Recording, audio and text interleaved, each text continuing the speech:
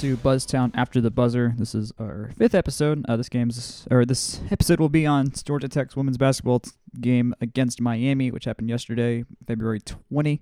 My name is Jack Purdy. I am the assistant sports editor of The Technique, which is the weekly student publication out of Georgia Tech's campus. It's a fun time. Please come write for us if you want to. Just me again today. This game was the senior day game for the Jackets for Dunia Stratman, Sarah Bates, and Lodamai Latinen. Lorella Kubai is also a fifth year, but she got her senior day last year. And I think that happened before the NCAA announced there was going to be an extra year of eligibility happening. So hence why she was not on the floor for that part. So this was the 19-7, 16th ranked Georgia Tech going against the unranked 15-10 Miami, who Tech had lost to earlier in the season on a last-second bucket. They lost by 1 in a road game. It was kind of rough. Miami just did enough to squeeze it out at the end. That was about a month ago in mid-January, so for Tech, it was definitely a weird month between a weird losing streak for them, also facing some tough teams ever since they did play Miami, but still some promising signs at the same time. But regardless, this was a must-win game for ranking purposes within both the AP poll, the top 16 committee that will decide who hosts NCAA tournament games, but also when we start playing games in the ACC tournament. The top 4 seeds don't play until next Thursday instead of Wednesday, which is very nice in terms of having an extra day of rest.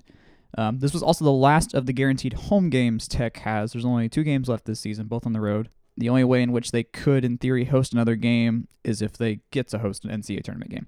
That's about it on that front. So the game itself, this was a rough one, to say the least. It just, I played baseball growing up, and there was just some days where I was either pitching or just something, and whatever was happening, our team just had the wrong vibe. It may have been we were on the wrong side of the bed when we woke up. A dreary day, I don't know. But there was just some games I played where it's just like nothing clicked. And we got pummeled, and it was just like, I just didn't feel like there was much we could do about it. I don't think I would say there was nothing Tech couldn't do about it in this case, but nothing was working offensively. The defense wasn't actually that bad, especially they only allowed 51 points today, or yesterday. So it was certainly much better than the last couple games. But Tech had open shots they were passing up. They were giving Miami some open shots that they were just flat out missing. It just was not a good look offensively for the Jackets. Miami, once they got the lead in the first quarter, never let it go. They won 51-39. Tech had 12 first half points, which I checked during halftime because I was like, that had to be the record few, and it in fact was for at least this year. We had scored 16, I believe, against North Carolina. I forgot which game it was. We scored only 16 in the first half, but 12 was definitely the fewest by 4. Aaliyah Love led the Tech's points with 12. She was the only Jacket to make more than 2 shots. She made 5. And in fact, was tied for the leading scorer in the game. Miami only had one person get to 12, and that was Carly Ariavec, who made 2 threes and 1 more bucket and made all of her free throws. They split. Miami spread their point load pretty evenly, but also they only scored 51, so it wasn't like they were racking up points too. Bates got another start. She was playing. She's just honestly been playing better than Stratman just right now, and so leaving her in as just the 3-point specialist, it just makes sense. The real kicker today was there was 22 turnovers, which was not our season high, and we actually won the game with our season high. I forgot who we played, but we had a 23 turnover game, I want to say, and we won that game. So it's like, it's not, we can be struggling offensively and still win, but not today. It's still not great. Nerea Hermosa had 6 of the turnovers. She accounted for 4 of the 12 at halftime. Lodamai Latinen and Aaliyah Love both also had 4 turnovers in the game. And then, no Jacket. It was none of the Jackets really got into, I would say, any consistent rhythm. And there was a lot of subbing going on just to try to give people mental breaks or something. And everything that was tried just wasn't exactly working until garbage time at the end, when Miami was able to kind of relax on defense a little bit more. There was lots of fouls in the second quarter. I think there was at least 15. Maybe it was at least 12. Either way, it was a choppy at the beginning. No one really making any buckets. The Hurricanes honestly just played a lot faster than we did on offense and on defense. They hit a couple threes in the second quarter, and Bates was just not getting open whatsoever. She had a couple shots, but a couple got blocked, or she was just barely missing. She just wasn't open. we were only down 4 it was 8-4 after the first quarter. And then the second quarter was, at halftime, it was 24-12. So Miami doubled up Tech on both fronts in both quarters.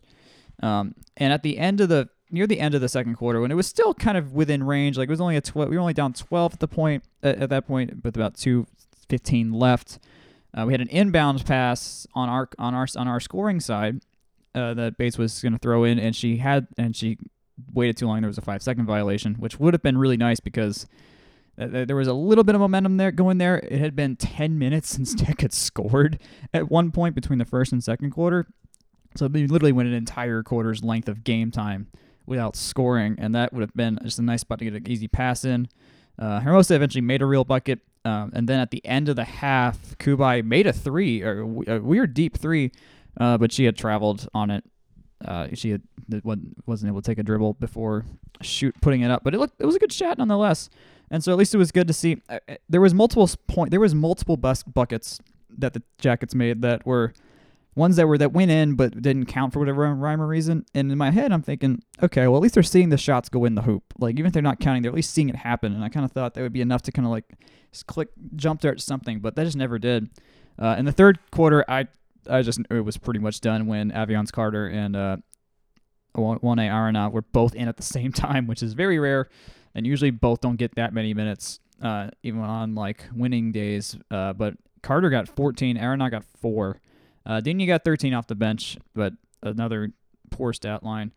The best in terms of plus minus was surprisingly Hermosa with all of her turnovers. She was actually only a -2 today, with 4 points scored, so it wasn't the worst. Kubai had 9 rebounds in the first half and then only 3 in the second half. And Tech actually out-rebounded Miami throughout the game.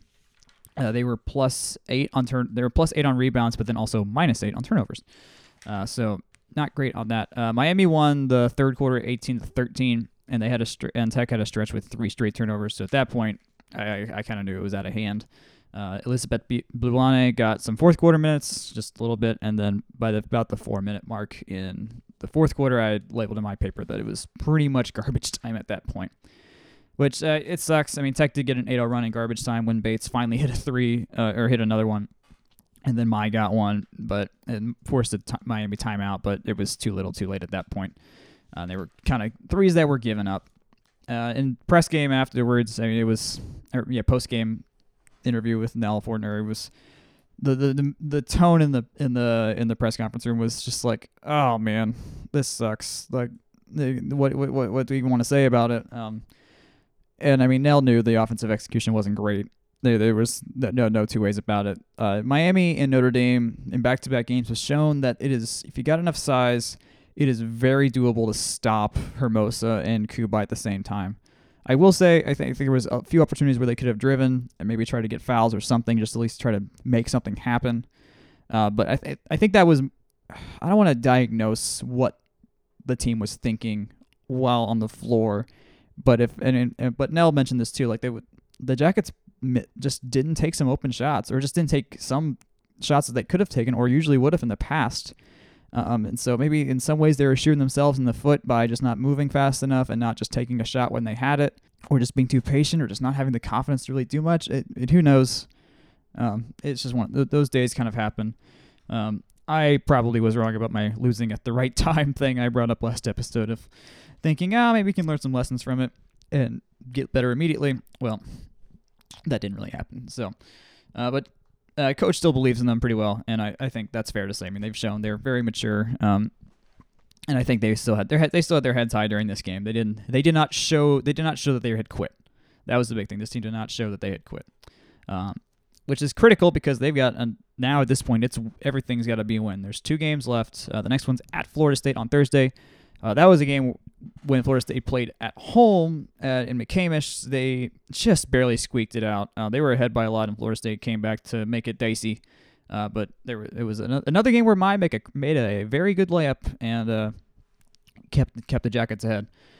So, well, that is the end of the home games for Tech. I encourage everyone to watch these games on TV, share your support, tweet at them, whatever it is. That'll be it for this episode of Buzztown After the Buzzer. We'll be back Friday morning after that game. Thanks.